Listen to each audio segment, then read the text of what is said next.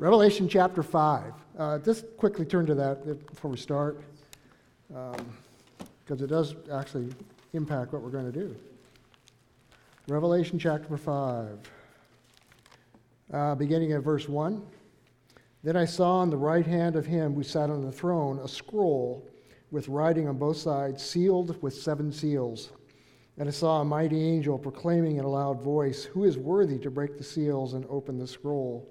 But no one in heaven or on earth or under the earth could open the scroll or even look inside it. I wept and wept because no one was found who was worthy to open the scroll or look inside. Then one of the elders said to me, "Do not weep.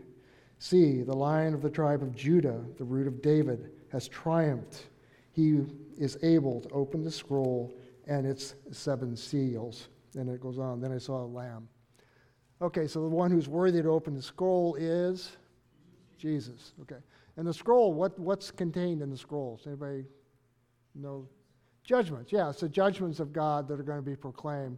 So there's going to be 7 seals that are going to be opened up, and it'll follow through in the book of Revelation on that. So last time, we looked at kind of a brief history of what's laid out in the Bible. And remember, there were 3 main things that are covered in that history. And those were what? Anybody remember? The nation of Israel. Yep. The temple in Jerusalem and the city of Jerusalem. Yeah. So those are the 3 main historic references. Israel, Jerusalem, and the temple. Make sure that's got that on the screen. Okay. And we basically went through a number of scriptures, a number of historic references, and ended up in the book of Daniel, chapter 9. And we looked at a prophecy involving what's called the 77s, or 7s of years. And we went through that up until the very last 7. That's kind of where we ended up. We had 7 years left. And remember, up until that time, it's basically just the nation of Israel being established, the city of Jerusalem becoming the capital of the nation of Israel, the tabernacle being built, being replaced by the temple, which was destroyed by Nebuchadnezzar. That temple was then rebuilt by Zerubbabel after the captivity. That temple was then remodeled by Herod, and that was the Herod's temple would be the temple that Jesus would have come to there in Jerusalem. And that temple was destroyed in 70 A.D. by a general of Rome called Titus, and has now been destroyed ever since. So if we look at our current era, we have the city of Jerusalem, not controlled by the Jews, but basically controlled by a number of factions. They have access to Jerusalem, but it's by no means their capital city. I mean, it is, but it isn't. The Temple Mount, they're banned from the temple because Islam has a couple sacred shrines on that mount, and so they can't get there. So remember, we said last time they come to what's called the Western Wall, which is actually was a retaining wall built by Herod to allow him to enlarge the Temple Mount. So as we go on through our current era, the bottom line, Jesus said there will be wars, rumors of wars, all these things. Basically, what we see has been going on for thousands of years. Is going to continue. In fact, Jesus said in Matthew 24, not only is it going to continue, it's going to get more frequent, more earthquakes, more wars. And we're coming up to a period of time which is that last 7 years. So we want to look at Daniel 9:27. So if you'll turn to 9:27 in Daniel,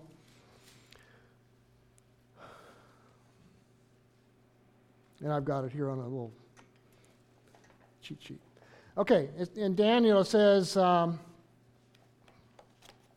get rid of this box. He will confirm a covenant with the many for 1 7. In the middle of that 7, he will put an end to sacrifice and offering. And on the wing of the temple, he will set up an abomination that causes desolation until the end that is decreed upon him. So we have this guy named He, and that's kind of where we ended up talking with him. So we're looking at 7 years. He's going to set up a covenant within that 7-year period. And in the midpoint, he's going to put an end,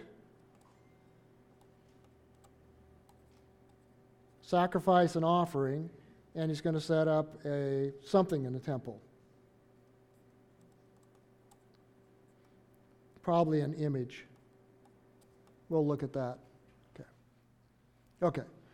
So in the midpoint of this 7-year period, which would be 3.5 years, 42 months, 1,260 days.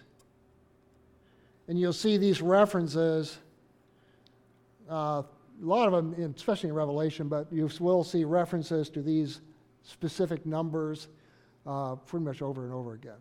Okay. So if we look at this passage, this is something that's going to be future. Has not happened yet. Why is that? Well, there's no temple in Jerusalem, first of all. Okay. So the question would be, what does this mean? Okay. And we talked about this last time. We said that before this He comes on the scene, remember, He was, we'll pin down who He is exactly. But remember, Jesus said, we looked at a passage in Thessalonians. Let's turn there real quick. Thessalonians chapter 2. 2 Thessalonians chapter 2. And we looked at this last time. We'll just quickly look at it again just to refresh your memories.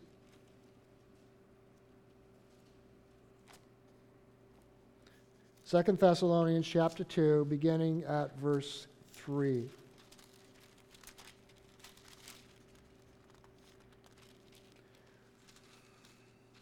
says, "Don't let anyone deceive you in any way, for that day," and the day that's being talked about there, if you look back earlier in that chapter, is what's called the day of the Lord, and we'll talk about what that is here shortly. Okay. But it says, "That day will not come until," and then we're given 2 markers. One, a rebellion occurs. Other versions say apostasy. They use the word apostasy. Another word uses the word falling away. And then the second marker there is the man of lawlessness will be revealed. And then it goes on and describes him, a man doomed to destruction. He will oppose and will exalt himself over everything that is called God or is worshipped, so that he sets himself up in God's temple, proclaiming himself to be God. Okay. So this man of lawlessness, I believe, is this He. These guys are the same.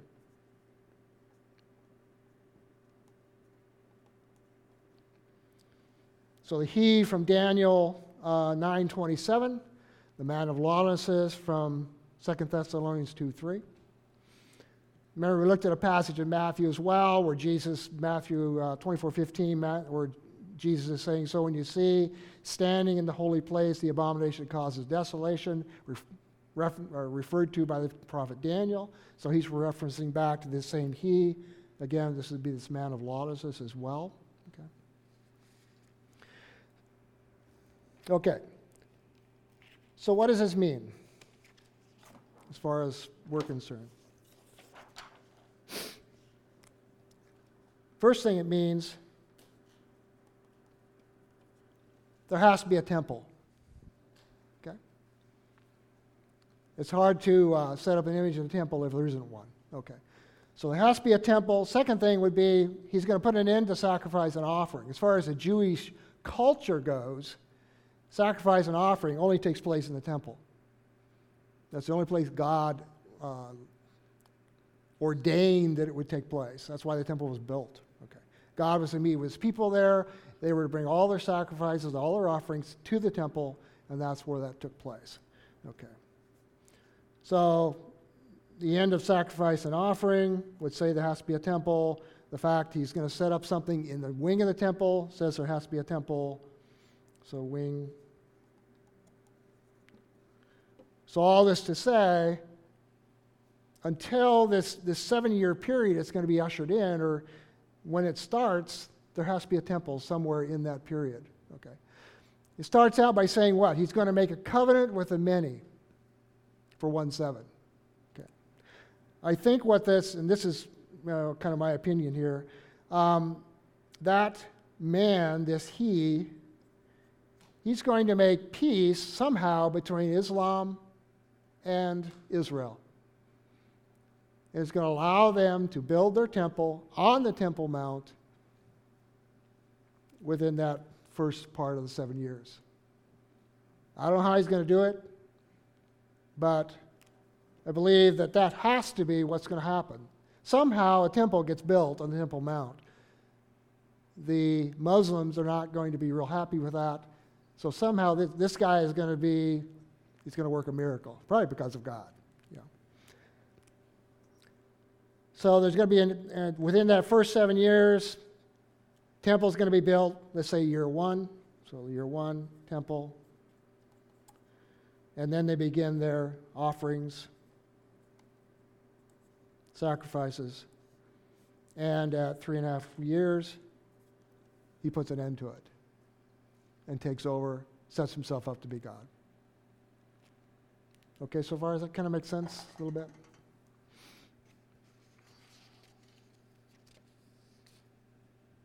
Okay. So what we need to look at then, as far as setting up what I'm trying to do is get us to the millennium, but to get to the millennium, we have to go through all this other stuff because it all ties to it. The history of the nation of Israel ties to this last 7 years. This last 7 years will bring us to, once the 7 years has ended, the millennium will begin. Okay. So we have to get through the 7 years. So what we need to look at is not the whole 7-year period, because the first part of 7 years, I think, is going to be pretty peaceful, pretty incredible. Things are going to happen that have been worked on for years. How long has the United States been trying to bring peace between Islam and Israel? So we need to look at this last 3.5 years.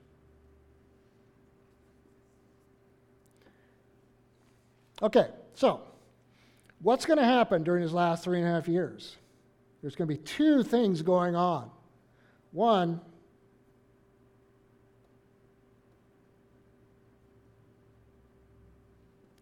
is called the Day of the Lord. Okay. And who's going to be involved, if you will? What I'm going to try to do is lay out, there's basically 2 major events that are going to occur during this last 3.5 years. And there's certain individuals, entities who are involved in those activities. Okay. So when we look at the Day of the Lord, who's going to be involved in that is, first of all, God the Father, God the Son, God the Holy Spirit, all involved. Okay. Second involved in the Day of the Lord will be the saints. Third,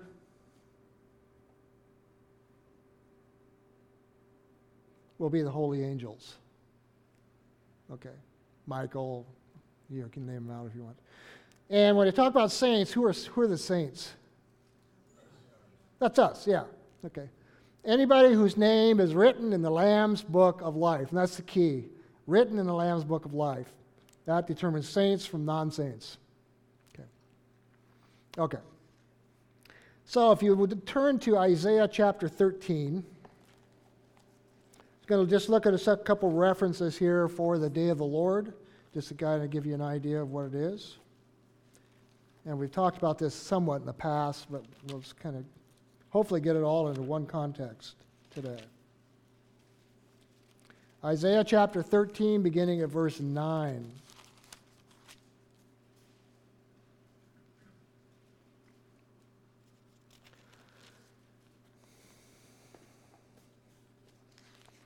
Where'd 13 go? It's here somewhere.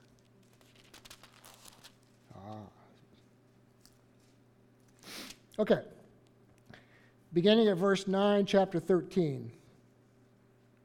See, the day of the Lord is coming, a cruel day, with wrath and fierce anger. It makes the land desolate and destroy the sinners within it. The stars of heaven and their constellations will not show their light. The rising sun will be darkened. The moon will not give its light. I will punish the world for its evil, the wicked for their sins. I will put an end to the arrogance of the haughty and will humble the pride of the ruthless. I will make man scarcer than pure gold, more rare than the gold of Ophir. It's going to go on. Okay, so we have this thing called the Day of the Lord. What do you see in there? What's happening? I mean, first of all, it's a cruel day, so it's not it's not. What's that? Judgment. Yep. Notice there in the second word, with wrath and fierce anger. Whose wrath and whose fierce anger? God's wrath. Okay. And what's he pouring out against? Look over there. Punish the world for its evil. Okay. So this is God's judgment on the world for the evil that they have done. Primarily against the nation of Israel. Okay. Again, that is always the focus. Okay. If you turn to, Ezekiel, let's read Ezekiel for you.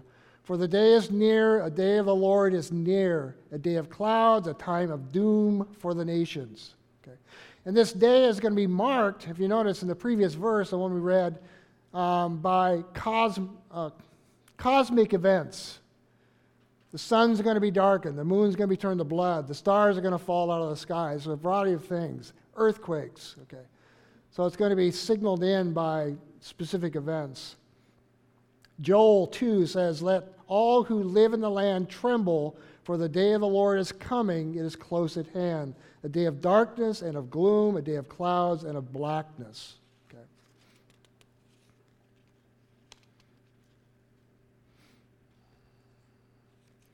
Daniel 12:1.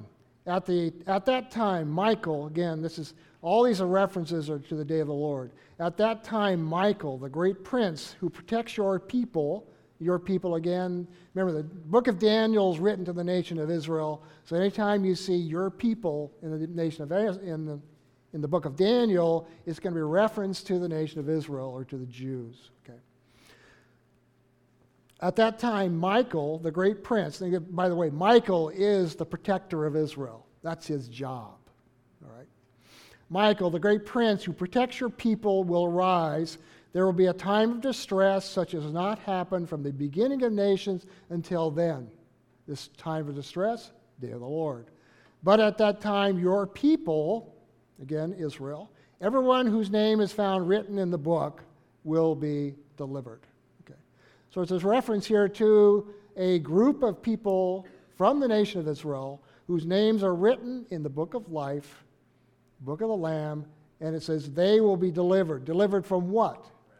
Delivered from the wrath of God. All right. Okay, I think we'll stop there. Turn to Revelation 6. We were in 5, so you just jump over a bit. Revelation chapter 6.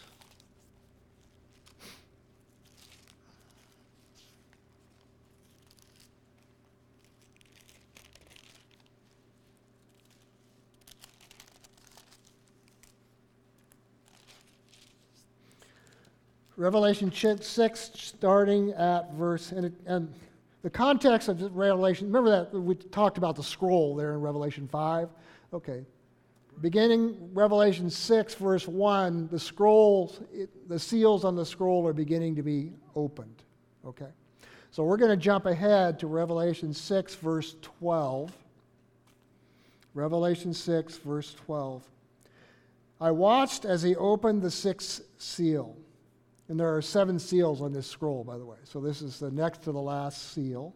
I watched as he opened the he is who? Here, just to get our context right. I watched as he opened the seal. Jesus. Remember, Jesus is the only one found worthy to open the seals. Okay. I watched as he opened the sixth seal. There was a great earthquake. The sun turned black as sackcloth made of goat hair.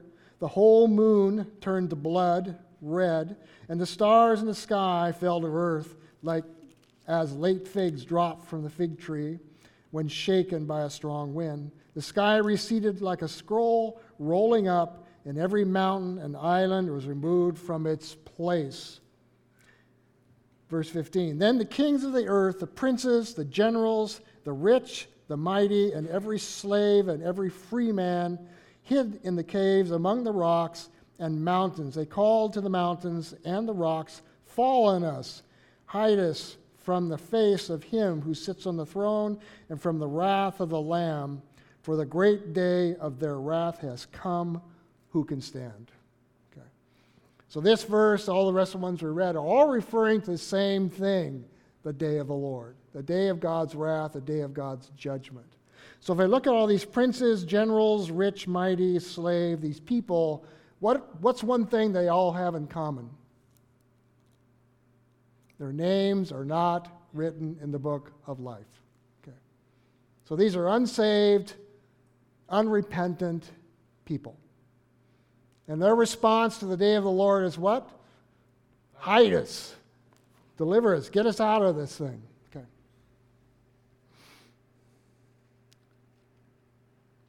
Okay. So let's just, obviously God's involved in this.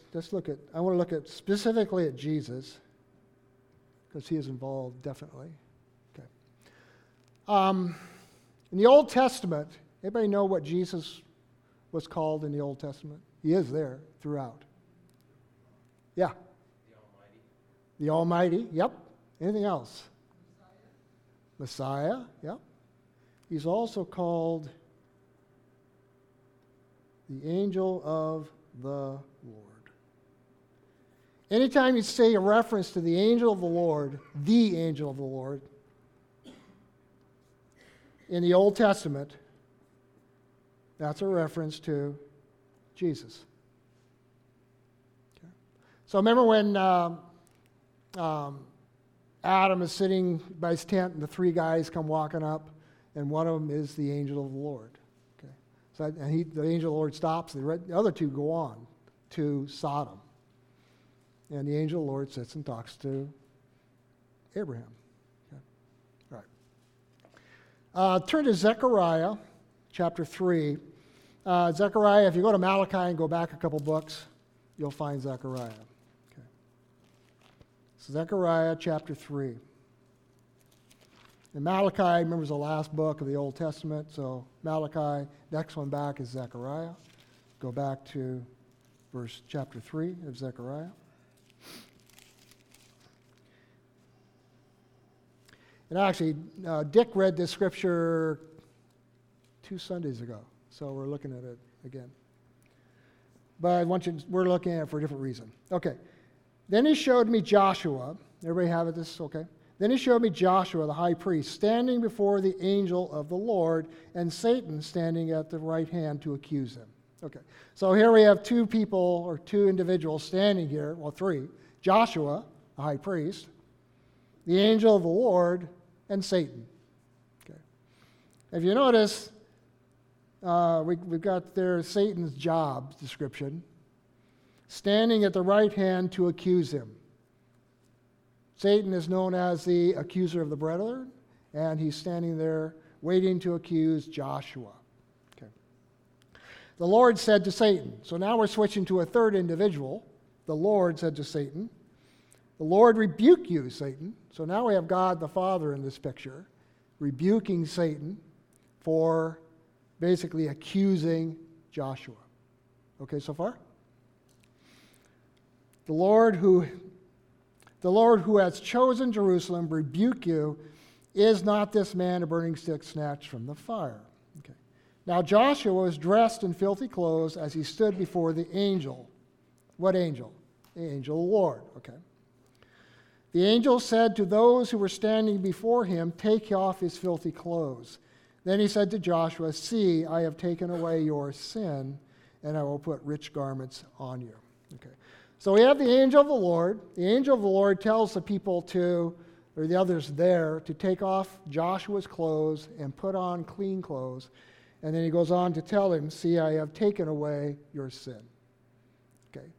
So we know the only one who can take away sin is God. And this one who's taking away sin is referred to as the angel of the Lord.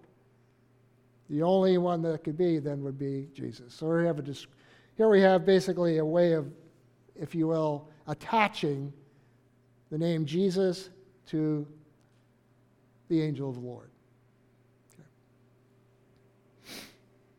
Okay. So that was in the Old Testament. So as you go through the Old Testament, anytime you see angel of the Lord, it is a reference to Jesus and various things he's doing. And you'll see several references throughout the Old Testament. New Testament. We know Jesus came, lived, died, rose again. So where is he now? Sitting at the right hand of the Father in heaven. Right. We've got several references to that. Hebrews tells us that. Best one, remember when Stephen was being stoned and he looked up to heaven, and what did he say? What did he see? He saw Jesus not sitting, but standing at the right hand of the Father. Why was he standing and not seated? I think it's kind of cool. I think he was standing, to honor Stephen and to receive him. Yep. Okay, so we see Jesus seated at the right hand of the Father. And what is he doing in heaven at the present time? Interceding, yes. Remember, we saw that picture back there in Joshua, right? Satan is there to accuse, Jesus is there to intercede. Okay. Basically, to confront the accusations of Satan. Okay. Hebrews chapter 7 says, Jesus who lives forever, he is a permanent priesthood. Therefore, he is able to save completely those who come to God through him because he always lives to intercede for them. Remember, the book of Hebrews makes a big point at Jesus being the sacrifice that does not need to be done. Remember, the Old Testament sacrifices always had to be done year after year after year. Hebrews makes the point Jesus made a sacrifice once for all himself and now lives forever. And to do what? To intercede on our behalf. Okay. So we have an advocate with the Father, Jesus Christ the Son, who is advocating for our state. That is, that we have chosen Christ to be our Savior. We are righteous, we are holy, we are sons of God, and Satan is still there accusing us, but Jesus is saying, no, I paid the price. Lori. So, if we're going to have sacrifice in the temple in the first 3.5 years, 7 years, those have to be Jews and not Christians. Correct. Yep. Yeah. So what's going on in the temple during the first 3.5 years that he or the is going to put an end to is the sacrifices ordained by God for the Jews to make according to the law. Okay. Yeah. Remember that the Jews currently now are still under law. Only those who have chosen Christ are, if you will, transformed in the kingdom of God. The rest of them are still under law. I asked a rabbi once, we're sitting on a ferry boat going across from Morocco to Spain, and had a great conversation with this guy. And I said, okay, so you don't have a temple, so how can you perform the sacrifices that you're required to perform based on the Old Testament law? And he said, oh, we don't have to do that anymore because we have, I'm trying to think what the word he used. It was basically good works. We've put in good works in place of the sacrifices, so we don't have to do those. Okay. That was his point. But eventually they will. Okay. So the day of the Lord is going to be going on somewhere in this 3.5-year period. God's wrath is being poured out upon the world, which is represented by those 7 seals on the scroll that Christ opens. And those 7 seals open, the 7th seal opens, that begins the trumpets, the 7 trumpets, the 7th trumpet sounds, that begins the bowls, and you have all these judgments. And they're not necessarily sequential. I believe that they're going almost simultaneously. Okay. But nonetheless, it is the wrath of God being poured out upon the world. Okay. Second thing is going to be going on. And I'm just going to call this the day of Satan's wrath. This pen is not working very well. Try a different one. Oops. It does erase.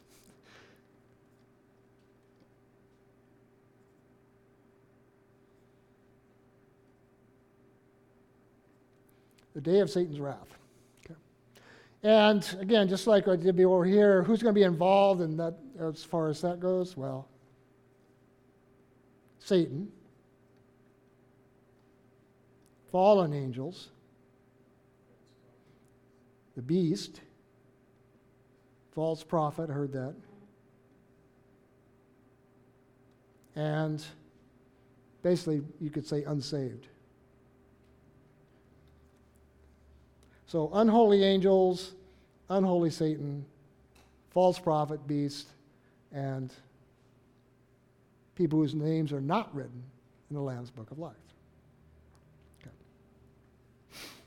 Okay, so let's turn to Revelation chapter 13.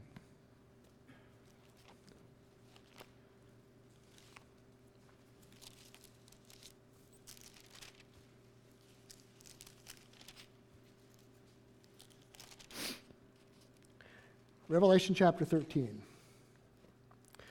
And I saw a beast coming out of the sea. Okay. And the sea would be basically mankind. Okay.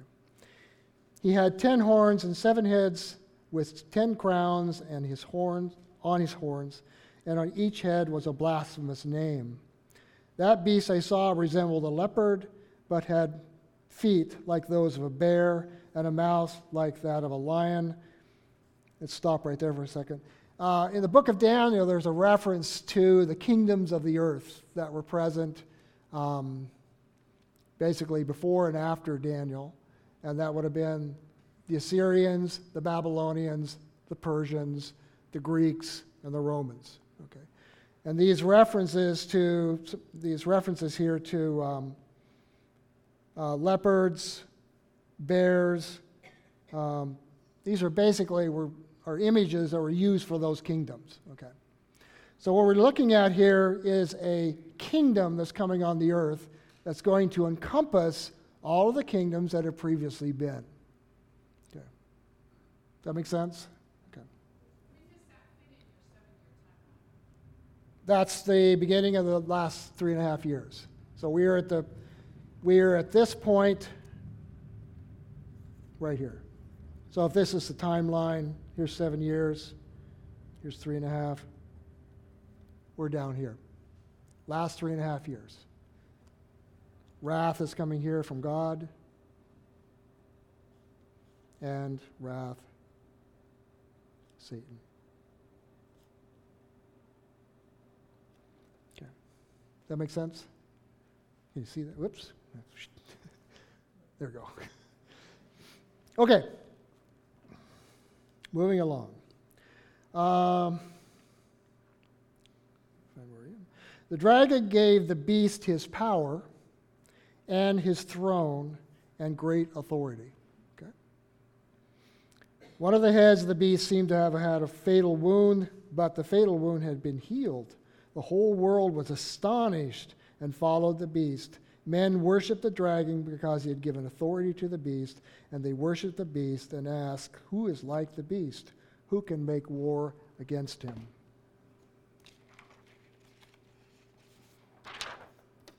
So what we have is we have a kingdom, and out of that kingdom is going to come this one that's called a beast, who's actually going to be a man.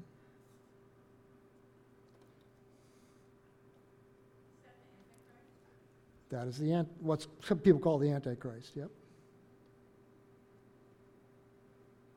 Remember, the word Antichrist simply means against Christ. And so anything that's against Christ is an Antichrist. You might say this is the ultimate Antichrist. Okay. And this beast and the he and the man of lawlessness from Thessalonians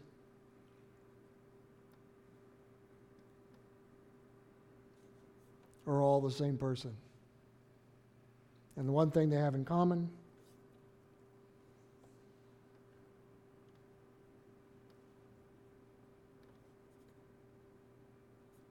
they're empowered by Satan, the dragon. So he's going to have the name Dragon. He's got several other titles, but that doesn't matter. Okay, so he's empowered by the dragon. And what are the people of the earth? What's their response? They're in awe. Worship.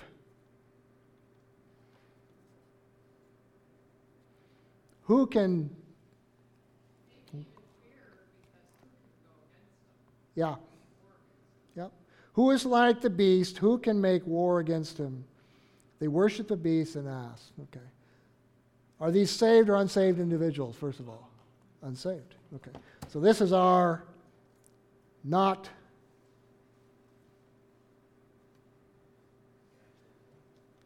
in the Lamb's Book of Life. Okay. Unsaved people. Okay. They're going to be awed by this guy. It says, the beasts are given a mouth to utter proud words and blasphemies and exercise authority for 42 months. Okay, 3.5 years, 1,260 days. He opened his mouth and blasphemed God and to slander his name and his dwelling place and those who live in heaven. He was given power to make war against the saints, that one we probably don't like, and to conquer them, and was given authority over every tribe, people, language, and nation. All the inhabitants of the earth will worship the beast, all, and here's the key, all whose names have not been written in the book of life, belonging to the Lamb who was slain from the creation of the world. Okay. He who has an ear, let him hear, if anyone will read that. Okay. Jump down to verse 11. Okay, so we have the beast. He's empowered by Satan. All over the world, those not written in the Lamb's Book of Life are going to worship him. And we'll look at some other passages here shortly, but let's go on here. Then I saw, another beast. So we got beast 1, beast 2. Coming out of the earth. He had 2 horns like a lamb, but he spoke like a dragon. He exercised all the authority of the first beast on his behalf and made the earth and its inhabitants to worship the first beast, whose fatal wound had been healed. Okay. And he performed great and miraculous signs, even causing fire to come down from heaven to earth in full view of men. Because of the signs he was given power to do on behalf of the first beast, he deceived the inhabitants of the earth. He ordered them to set up an image. Okay. So we have the second beast. We have beast number 1, beast number 2. And what's beast number 2's job? He is to basically lift up beast number 1. He's to point the people to beast number 1 and say, look at this great guy. Okay. And so I would say that this is a false, you might say a false trinity. The power in the Trinity is Satan. The one taking the role of Christ would be the beast. And beast number 2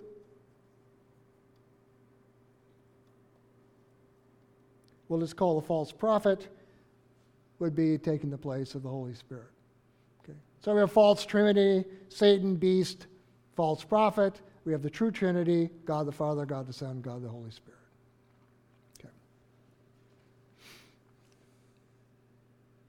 Let's see, it goes on to say, he forced everyone, small and great, rich and poor, free and slave, to receive a mark on his right hand or on his forehead, so that no one could buy or sell unless he had the mark, which is the name of the beast and the number of his name. This calls for wisdom. If anyone has insight, let him calculate the number of the beast. It is man's number. His number is 666. So there's where you get the 666 thing. So it's a number of man.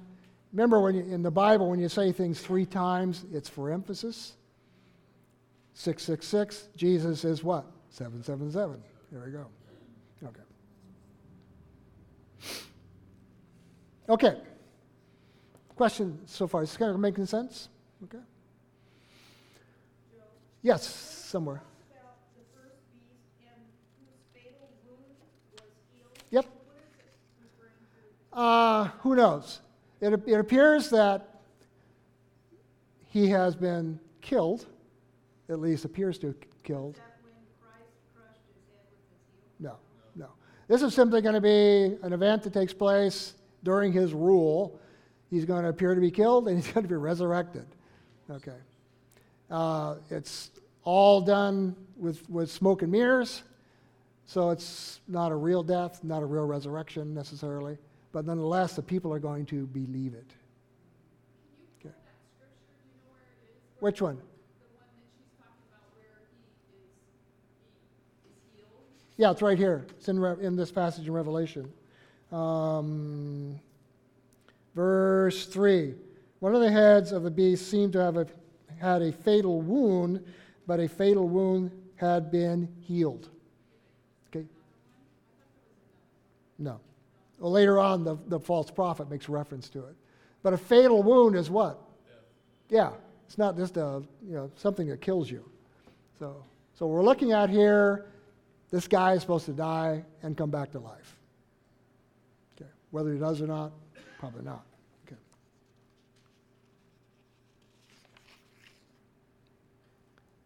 Okay. Let's jump just back one chapter there in Revelation, because we need to set a stage here as well. Chapter 12, verse 7. Okay.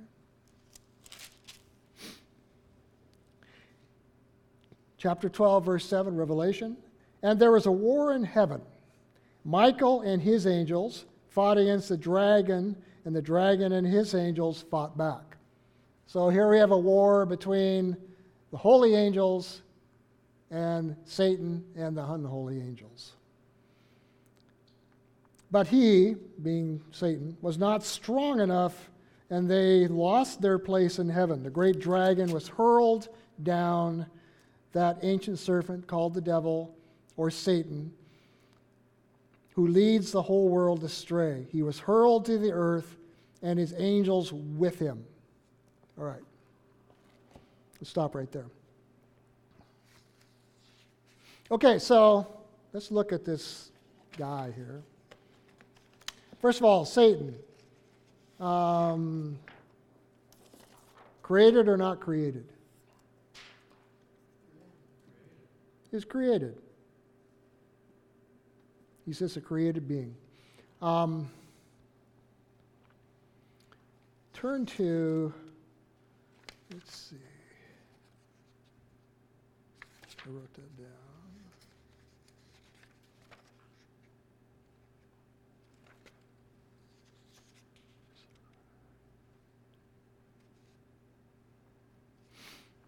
Yeah, let's turn to Job, chapter 1.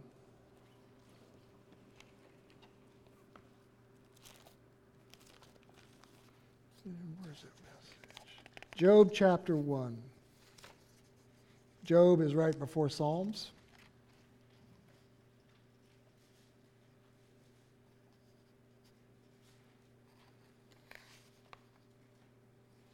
Lots of them.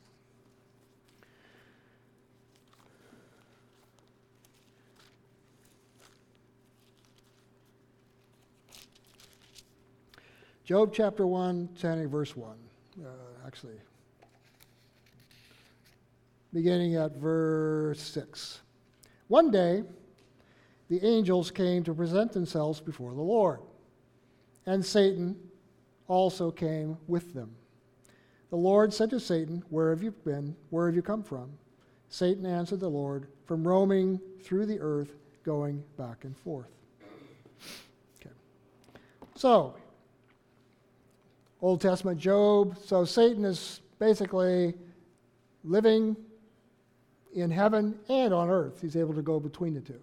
We saw that passage in Zechariah where the angel of the Lord and Joshua were standing there and Satan is there. Okay. So Satan is basically at our current day now. He's in heaven and in earth. What's he doing in heaven? Accusing us. What's he doing on earth? Yeah, all the stuff he does, yeah. Trying to turn the world astray. Okay.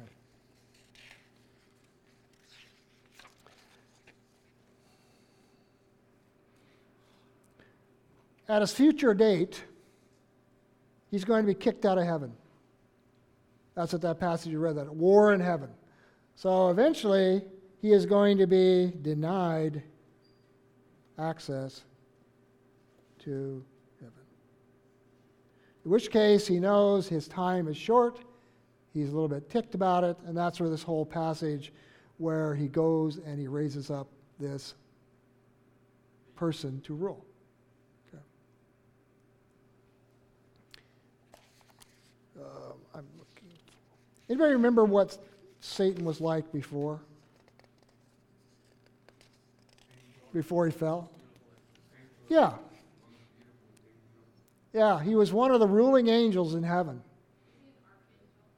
Probably was, yeah. Yep. He was the protector of God's presence. And then sin was found in him, and he fell. Okay. I'm trying to think where that passage is, but anybody remember? It's 14:12. Okay.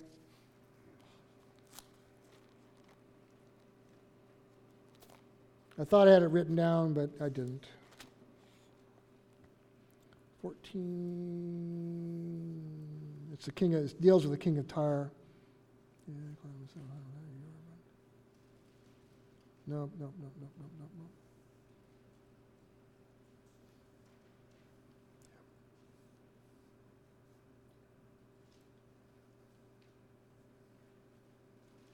No, that's not it. We'll find it eventually. Okay.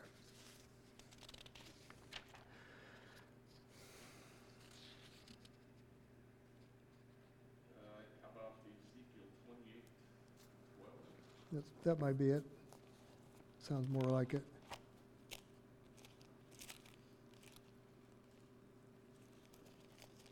The prophecy dealing with the king of Tyre. 28. 28, 12. Yep, okay, yeah. Ezekiel 28, beginning of verse, actually just beginning before verse 11. This is what the sovereign Lord says. You were a model of perfection, full of wisdom and perfect in beauty. You were in Eden, the garden of God. Every precious stone adorned you: ruby, topaz, emerald, chrysolite, onyx, and jasper, sapphire, turquoise, and beryl. Your settings and mountings were made of gold. On the day you were created, they were prepared. You were anointed as a guardian cherub, for so I ordained you. You were on the holy mount of God. You walked among the fiery stones. You were blameless in your ways from the day you were created until wickedness was found in you. Okay. So that's like a look at Satan from his creation to his fall. And once he fell, he then took a bunch of other angels with him. And now what he's doing is accusing the brethren and trying to destroy anything that God has created. Okay. And the main thing he wants to destroy is Israel. And why is that? God's chosen people. What else about it? Messiah, which we sang about, is going to come from where? The nation of Israel. Okay. All of God's promises for future rule and authority are tied to the nation of Israel. The nation of Israel and a son of the nation of Israel, Jesus. And that's where Satan's full fury is leashed out. Okay. Okay. And so when Christ saved more than the Jewish nation, chose the Gentiles, Yes. then we were basically grafted in, so Satan's after us too. Yes. Now he is. Yes. So now the object is not only the Messiah, but also the church. That passage you read, he's going to make war against the saints, and he's going to have victory over them. Okay. Actually, let's turn to Revelation.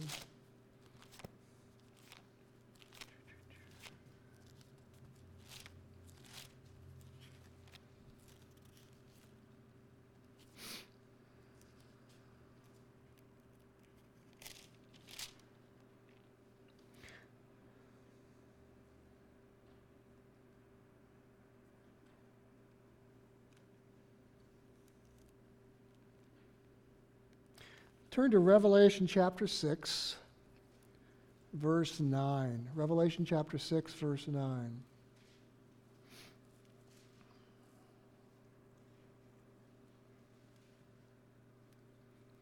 Revelation 6, verse 9.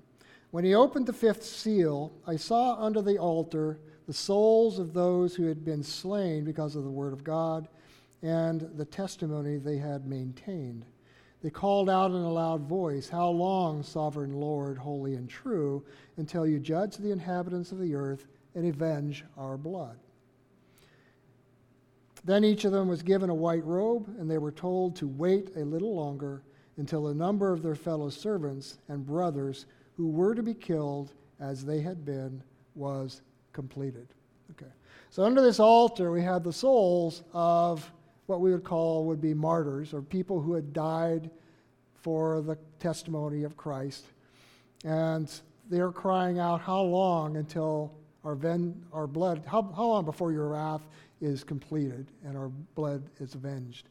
And he says what? Not until the total number of those who will be slain. So this is talking about all who are going to be slain because of Christ. All right. I'm not sure why I went there. But I did. Okay, so, that's why, because Satan's, is trying to destroy the church, trying to destroy Messiah. He is going to have victory over the saints, and anybody who doesn't worship the beast or take his mark is going to be slain. The church can't take the mark. Christ won't let them. And so many of that are in the church will be killed. Not all, but many. Okay.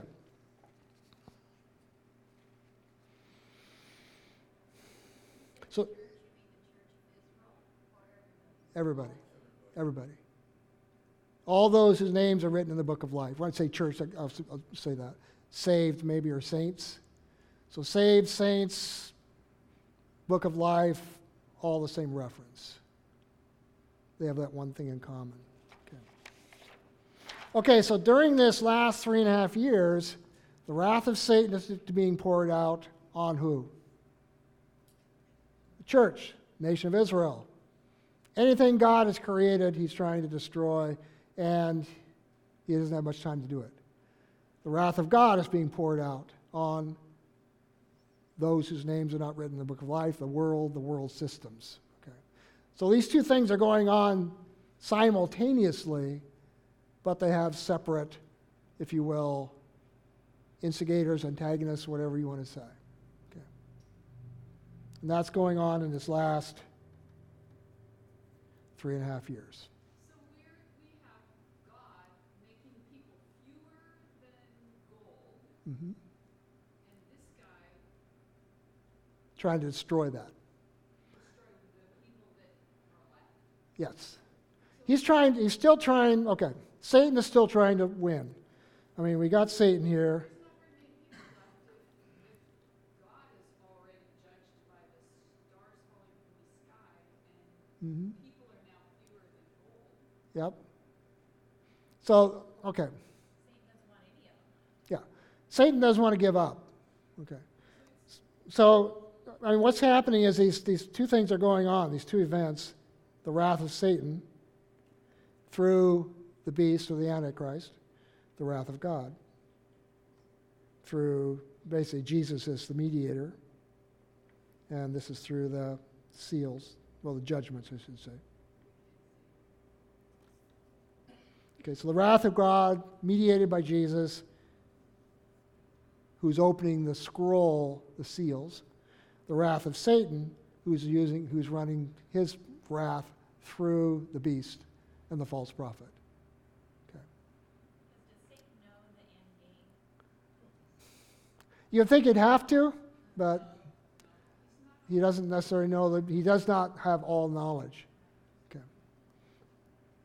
It's just like, you're at a baseball game and the score is 460-3. You got the 3, but you keep playing thinking, we still can win. We still can win. You may not. Okay. So I don't know. I don't know inside the brain of Satan, but nonetheless, he's still trying to destroy God's creation. He's still trying to destroy the nation of Israel. Yes. So do we have any idea when God's wrath and each of these occurrences, that whole mold and all that stuff, when does that occur in the 3.5 years? I mean, like for Satan, because he's got to do all this stuff in the temple. Right. And that, Right. I mean, you can't get rid of all the people Right. God's wrath Mhm. and then have Satan try and do his thing in the temple. So it seems like Satan's got to kind of do his thing first and then Yeah. There's nothing really that shows how these all tie together.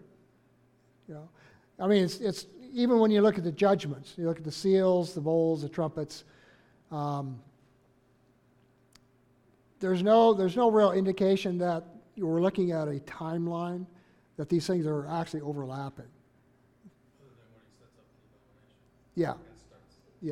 Yeah. Setting of the abominations is going to begin the whole thing. Somewhere after that, the wrath of God is, actually the opening of the fifth seal, is going to be the beginning of God's wrath. Okay. No. It's in all I know, all I would say, I mean, I can't say even for certain, but I'm just saying it's going to be occurring within that 3.5 years. Yeah. That all of it's, the scriptures tell us to look for this man of lawlessness. The man of lawlessness is going to rule for 42 months when he's empowered by Satan. So that tells us that's 3.5 years. Israel is going to be protected for 3.5 years. So you get all these references that say all these things are happening in that last 3.5 years. How they are interrelated, we don't have that kind of detail. Does that make sense? Okay. Remember in the passage in Daniel that the 77s, it started out by saying, this is for your people.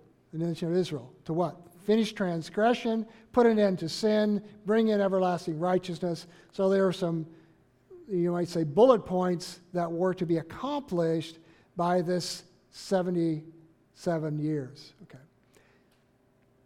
So within this last 7 years, within this last 3.5 years, basically those bullet points will be accomplished in the nation of Israel. Okay.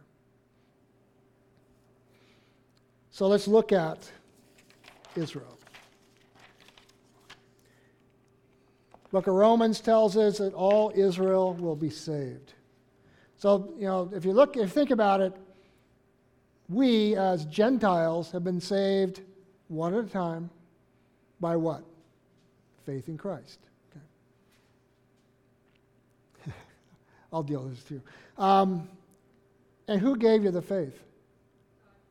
God did. Who called you? God did. Who saved you? God did. What did I do? Nothing. Okay. So our salvation is strictly because of God's grace and mercy. Why did he choose me and not some guy next door? Because God chose me and not the guy next door. Why did God choose Israel and not Babylon? Because God chose Israel. Okay. The bottom line comes down to God is sovereign. And God is going to do what God is going to do. And we can't claim. Remember, Paul says, don't boast in this, don't boast in that, but boast in God. Okay. But now let's look at Israel.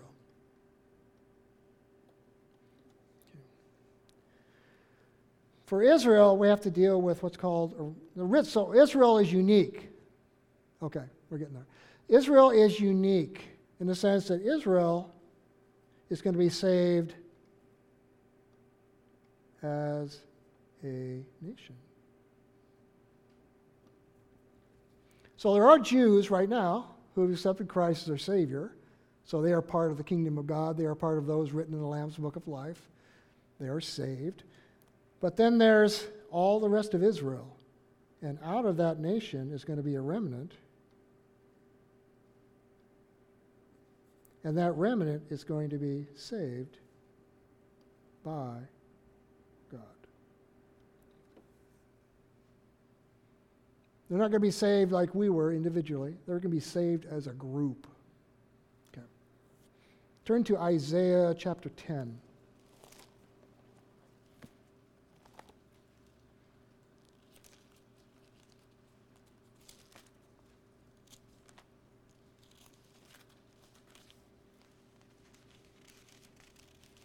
So God chose the nation of Israel as a group. He is going to save them as a group. So Isaiah chapter 10, beginning of verse 20. Isaiah chapter 10, beginning of verse 20. In that day, and always when it talks about in that day, usually is referring to the day of the Lord or something associated with that. In that day, the remnant of Israel, the survivors of the house of Jacob, will no longer rely on him who struck them down, but will truly rely on the Lord, the Holy One of Israel. A remnant will return, a remnant of Jacob will return to the mighty God. Though your people, O Israel, be like the sand of the sea, only a remnant will return.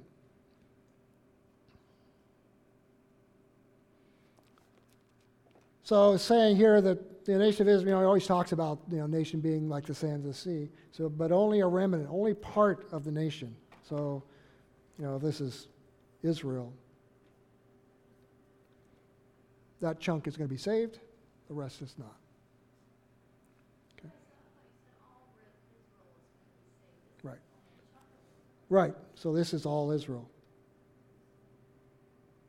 All Israel. All Israel that are truly Israel. If somebody is truly Israel, they will believe God and trust God, as opposed to not. Does that make sense? So it's talking about all Israel It is this group that's being referred to, this remnant, not the entire nation. The entire nation that, you might say, the entire nation that has the attributes of what it is to be a Jew or is to be Israeli. That is, to trust God, to love God, to hold him as Savior. You know that passage in Jeremiah, the New Covenant, where it says, I'm writing a new covenant, and it's repeated in the book of Hebrews. We're under the new covenant, right? The covenant in Christ's blood. But if you look at that covenant that he's making with the nation of Israel, he says what? I will write my laws in your heart. I will, I will, I will. He's simply doing it, but he's doing it for a remnant. Just part of the nation. That make sense? Okay. So when it talks about all Israel, it's talking about that group.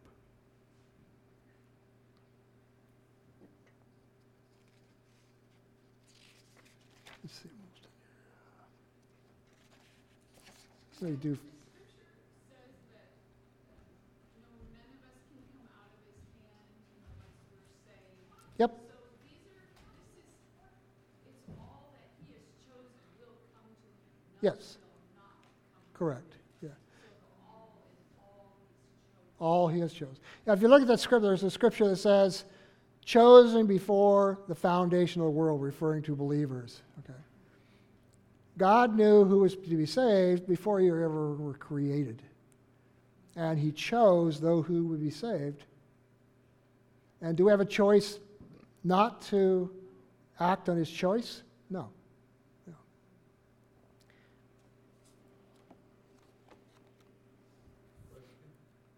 What's that? Go ahead.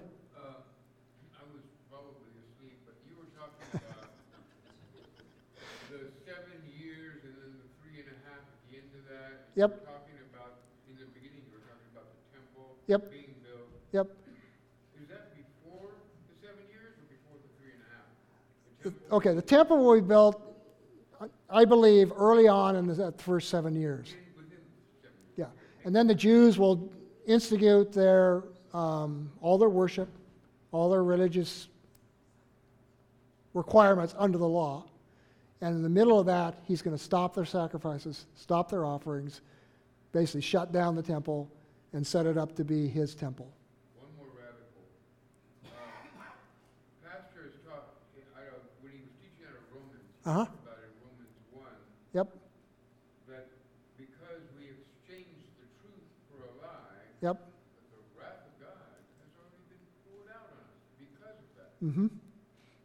And it will be poured out. To the wrath of God Yeah. being poured out in Yeah. this time period.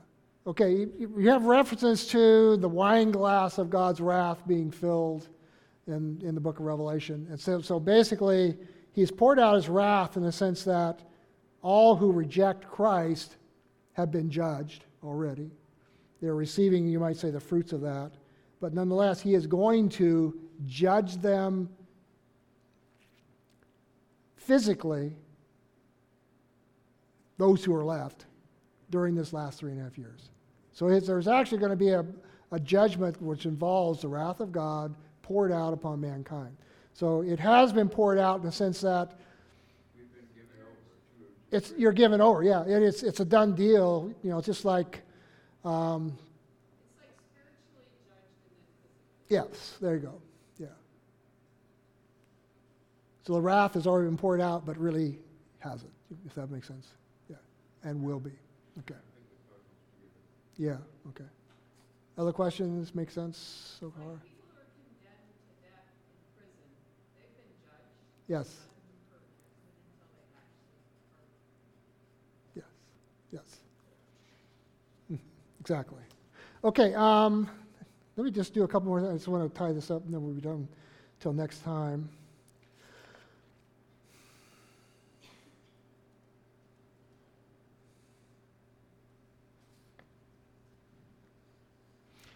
And this is something that during this period of time, this last 3.5 years,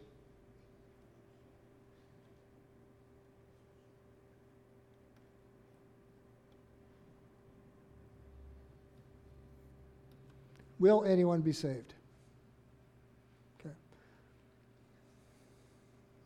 If you look at the book of Hebrews in chapter 3, it says, today, if you hear his voice, don't harden your hearts as you did during the rebellion. Okay. Today is a day of salvation. Okay. If we look at this 3.5-year period, and I want you to just turn to just a couple scriptures and we'll be done.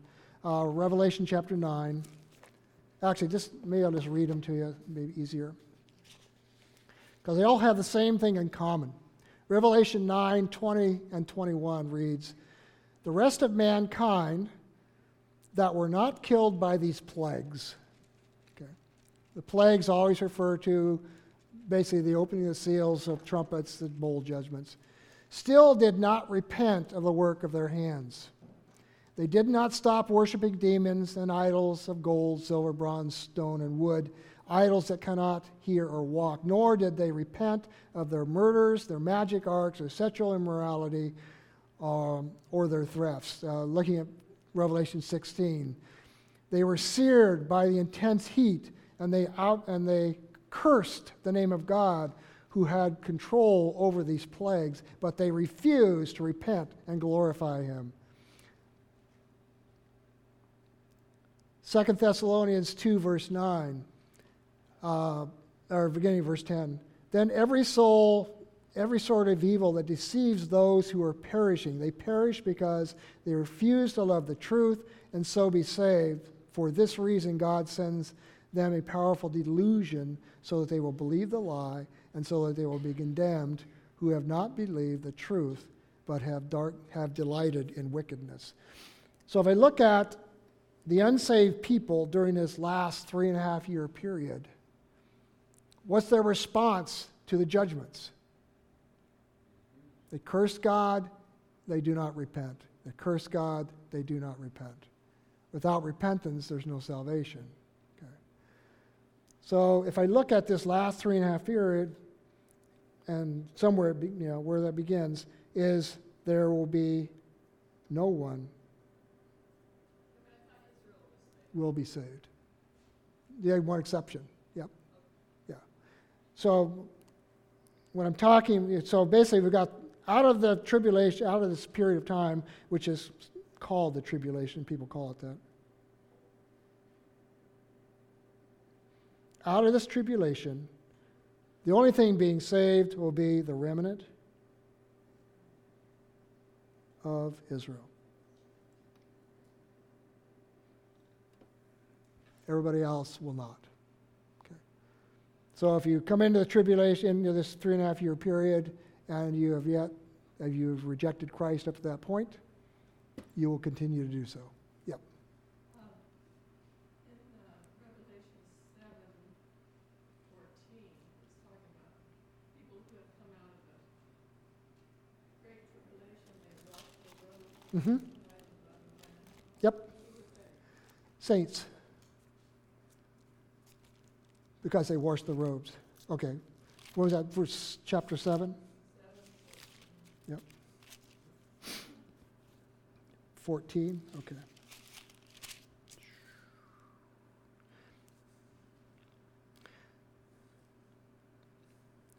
One of the elders asked me, okay, so looking back at 13, well, that's like, one of the elders asked me, these in white robes, who are they? And where did they come from? Of course, that's referring back to verse 9. Okay, so if you could jump back to verse 9 of Revelation 7. After this I looked, and there before me was a great multitude, no one could count, from every nation, tribe, people, and language, standing before the throne and in front of the Lamb. They were wearing white robes and were holding palm branches in their hands, and they cried in a loud voice, salvation belongs to our God who sits on the throne and to the Lamb. And the angels were standing around the throne and around the elders and the 4 living creatures. They fell down on their faces before the throne and worshiped God, saying, and then the verse that you referred to says, then one of the elders asked me, who are these in white robes? Who are they and where do they come from? And he answered, Sir, you know. And he said, these are the ones who have come out of the great tribulation and have washed their robes and made them white with the blood of the Lamb. Okay. So first of all, if you look at the context of that, it's a group of people from every tribe, nation, language, beyond number. Okay. And what do they have in common? They're all in white robes. And what's it mean to be in a white robe? Sanctified, holy, pure. Okay. And they all came out of the great tribulation. So who are these? These are the saints from day one to final day. Anyone whose name is written in the Lamb's Book of Life is this group outside of this remnant there. So we're there. That's us. You don't think it's just the people that died during this? Nope. The churches are going to come out of the Great Tribulation. We're going to go through part of it. Yeah. And Not just those people? no. I think this is everybody. First, the reason being, number one, it's without number. I mean, it's lots and lots of people. Every nation, every tribe, every language is represented. Okay. What's that? What does the tribulation mean? Tribulation would be the last 3.5 years. That's where they came from. They're, okay. Well, we don't have time to do that. We'll do that next time. The whole idea of what's called the rapture of the church. We'll deal with that next time. That's these people. You have to look at just one last thing. Let's try to go to Matthew 24.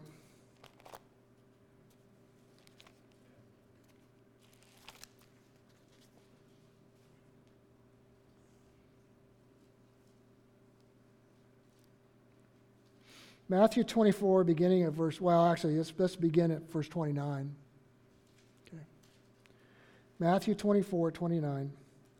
Immediately after the distress of those days, the sun will be darkened, the moon will turn to not a light. Okay, so you got this reference to, the same reference that was in the opening of the seventh seal. Same reference for the day of the Lord. Okay. At that time, the sign of the Son of Man will appear in the sky, and all the nations of the earth will mourn, same thing they had before. They will see the Son of Man coming on the clouds of the sky with power and great glory. All right?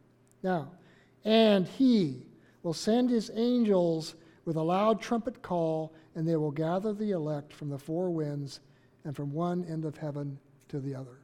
Okay. This event here is what I think is commonly called the rapture, or if you will, the gathering up of the church. And if you look, we'll look at that next time because we're out of time now. Gathering up of all of those who have believed, either died in their faith or are still living at the time of Christ's return. And these are those in that passage in Revelation 7 where they're standing without number before the throne. Same group. Okay? You're talking about post-tribulation. What's that? You're talking about post-tribulation. I'm talking about somewhere in the last 3.5 years that this is going to occur. I don't think it's at the end of the tribulation, but it's probably near the end, somewhere in the middle. Half middle. I'm not going to pin on a date, but it occurs. This passage here occurs towards the end of that 3.5 years. What's called tribulation. Yep.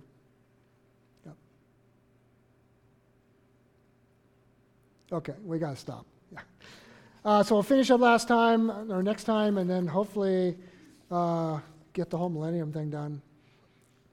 That's the plan. Okay, let's close in prayer.